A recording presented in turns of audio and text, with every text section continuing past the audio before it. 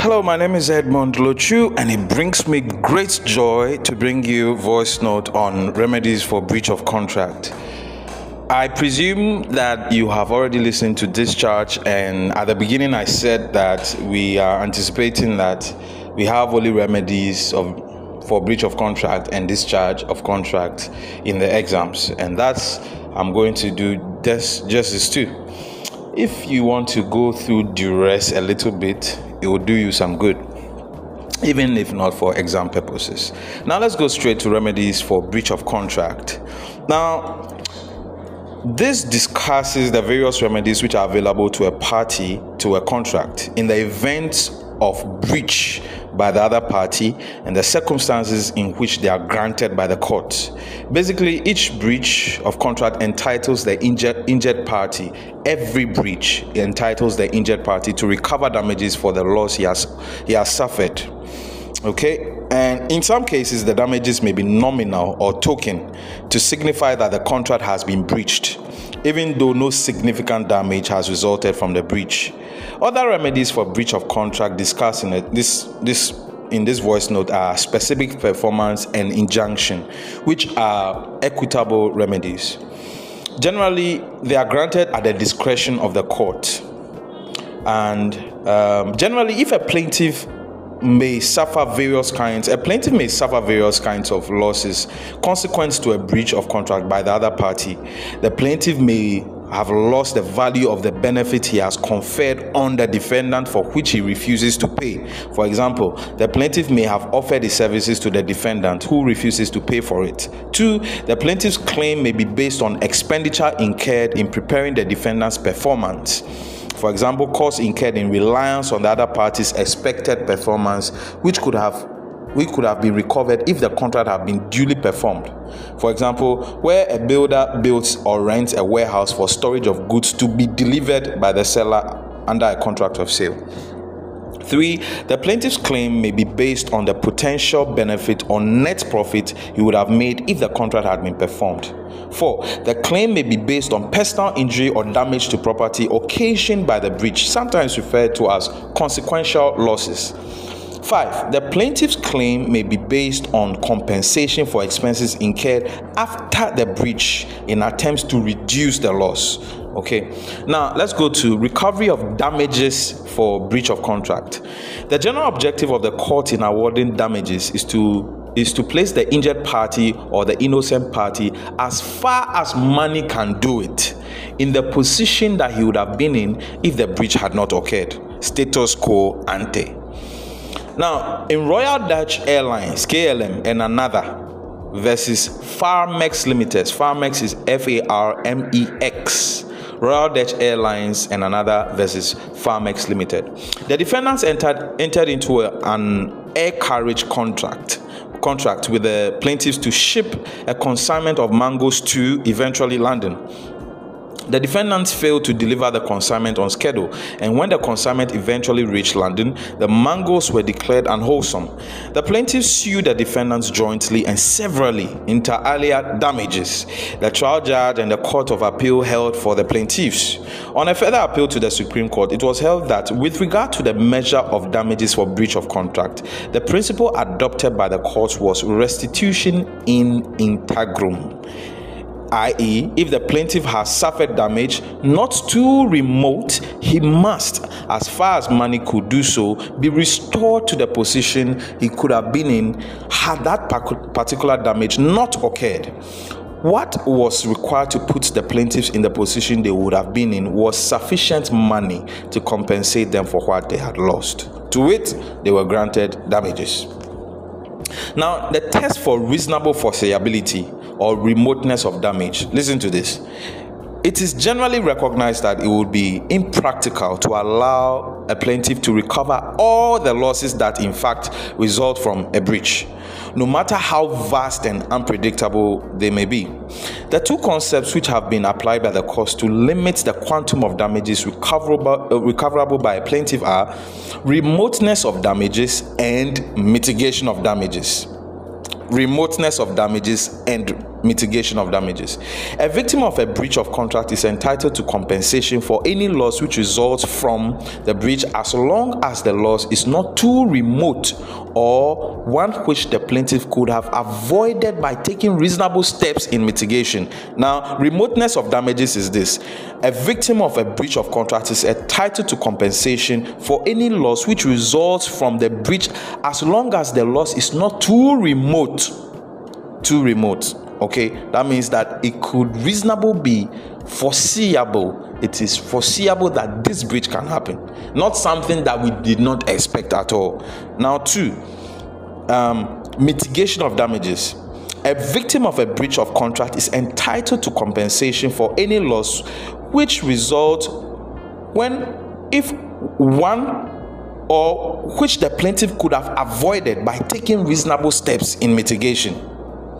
With regard to remoteness of damages, the general principle is that the plaintiff is only entitled to recover damages for such losses as were reasonably foreseeable, as likely to result from the breach of contract. The test for the recovery of damages is therefore one of reasonable foreseeability. This test was stated and explained in a classic case of Hadley and Baxendale. Now, Hadley and Baxendale, in this case, the owners of a mill delivered a broken crankshaft to carriers for carriage from Gloucester to engineers in Greenwich. So it's like courier service to some engineers in Greenwich. Now, the carriers delayed for 5 days in delivering. It appeared that the broken crankshaft had been sent out as a pattern for a new one, and until it was received, the mill could not operate. The mill owners claimed £300 as loss of profit for the 5 days on which work was not resumed because of the defendant's delay in transporting the crankshaft. The only facts communicated to the carriers were that the article was a broken crankshaft of a mill and that the plaintiffs were owners of the mill. The court stated the criterion for determining the measure of damages recoverable in an action for breach of contract as follows: where two parties have made a contract which one of them has broken, the damages which the other party ought to receive in respect of such breach of contract should be such as may fairly and reasonably be considered as either arising naturally, i.e. in the usual course of things from such breach of contract itself, or such as may reasonably be supposed to have been in the contemplation of both parties at the time they made the contract, as the probable result of a breach. Okay, now this rule is normally analyzed in 2 branches.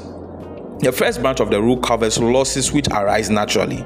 Then the second branch of the rule covers losses which may reasonably be supposed to have been in the contemplation of both parties.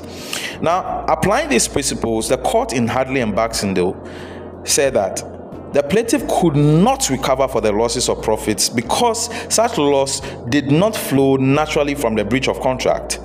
The special circumstances, that is, the fact that the mill could not operate until the return of the shaft, was also not communicated to or known to the defendant, as to make the loss one which reasonably should have been in their defendant's contemplation. The court found that in the usual course of things, the delay would not result in the mill being stopped because it was possible that the mill owners had a spare shaft or that the mill was defective in some other respect. Now, that means that the loss, therefore, was not recoverable under any of the 2 branches of the rule in Hadley and Baxendale. Okay, it was too remote. The test of remoteness of damages laid down in Hadley and Baxendale was reformulated and explained by Asquith LJ in the case of Victoria Laundry Limited and Newman Industries. This case, you should remember. I have a feeling. Victoria Laundry Limited and Newman Industries. It says, the plaintiffs who were laundress decided to expand their business. To do so, they required a larger boiler.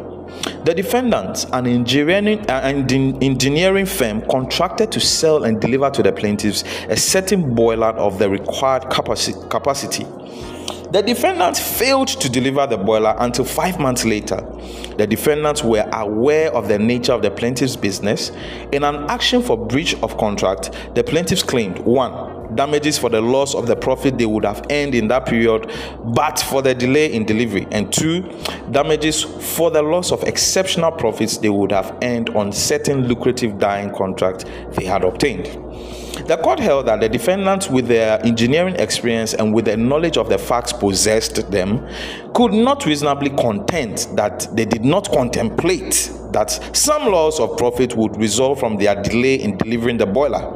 The defendants were therefore liable for the loss of profits caused by their delay in delivering the boiler. Now, on the issue of the profits the plaintiffs would have made on the dyeing contract they had made, the court took into account the fact that the defendant did not know of this dyeing contract, so they could not be liable specifically for the plaintiff's loss of profit on those contracts.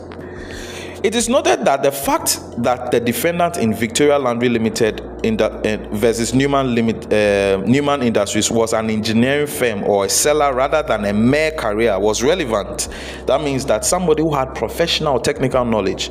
A mere defendant in that position would be expected to know more about the use to which that product is to be put than just a courier service.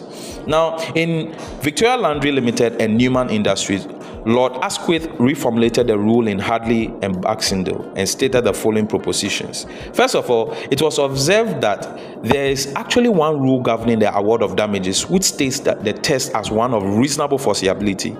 Upon breach of a contract, the aggrieved party is only entitled to recover such part of the loss actually resulting as was at the time of the contract reasonably foreseeable as likely to result from a breach of the contract. 3. What was at the time reasonably foreseeable depends on the knowledge then possessed by the parties, or at all events, by the party who later commits the breach. 4. For this purpose, knowledge possessed is of two kinds: imputed knowledge and actual knowledge. 5. Everyone as a reasonable person is taken to know the ordinary course of things, and therefore taken or presumed to know what loss is liable to result from such a breach of contract in the ordinary course of things. This knowledge is imputed to the defendant. So this is the subject of the first branch of the rule in Hadley and Baxendale. Okay, it covers the losses which arise naturally, okay, i.e. in the ordinary course of things from the breach of the contract itself. These are referred to as general damages. Now, we said there are two kinds of knowledge. In certain cases, knowledge which the defendant actually possesses of special circumstances outside the ordinary course of things, which are likely to cause additional or special losses, is taken into account. This attracts the operation of the second branch of the rule in Hadley and Baxendale. It says such additional or special losses are only recoverable if the defendant had actual knowledge of the special circumstances and therefore should reasonably have foreseen that such additional or special losses would have resulted from his breach. These are referred to as special damages, not general damages. Now, in the case of Frafra and Boache, the respondent who had a contract to supply timber logs to the MIM Timber Company hired a tractor from the appellant at a rate of 80 cedis a day to enable him haul timber logs from his timber concession in MIM. Sorry, I was caught by a call. Under the agreement, the respondent paid a deposit of 1,100 cedis. According to the respondent, the appellant assured him that his contractor was in good condition and could haul at least 30 logs a day. The respondent, however, found the tractor to be defective almost from the beginning of the hiring, with the tractor hauling a maximum of 7 logs a day and a total of 60 logs during a period of little over a month. Consequently, the respondent brought an action of damages for breach of contract. The trial judge awarded the respondent inter alia general damages for breach of contract. On appeal, the appellant against the award of damages, it was held on appeal by the appellant against the award of damages. It was held inter alia that in awarding damages for the breach of contract, the test to be applied was whether on the information available to the defendant when the contract was made, he should, or the reasonable man in his position should have realized that such a loss was sufficiently likely to result from the breach of contract to make it proper to hold that the loss flowed naturally from the breach, or that the loss of that kind should have been within his contemplation. In the present case, the court was right in holding that the appellant should have foreseen that the respondent would suffer loss if his tractor proved defective. Consequently, the award of general damages for the breach of contract was proper. Now, in the case of Jukson Smith and KLM Dutch Airlines, this case too, I like it. It's a very favorite case. So please avert your minds to it. Jukson Smith versus KLM Dutch Airlines. Jukson is Juxon, Smith versus KLM Dutch Airlines.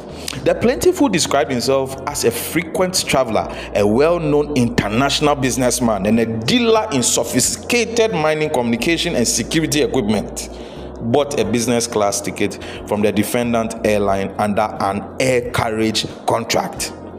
The airplane was to fly the plaintiff from Accra to London, where he would continue his journey to Brussels, Belgium.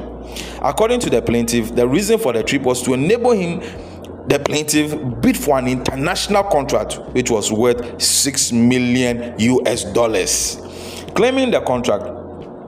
Claiming that the breach was deliberate, which caused him to lose the bid for the said contract, the plaintiff sued at the High Court, claiming $600,000 or its CD equivalent as damages for the breach. This guy, I think he's a Kumasi businessman. He's very smart. The trial judge upheld the claim and awarded $50,000 as general damages and cost of 10 million cedis.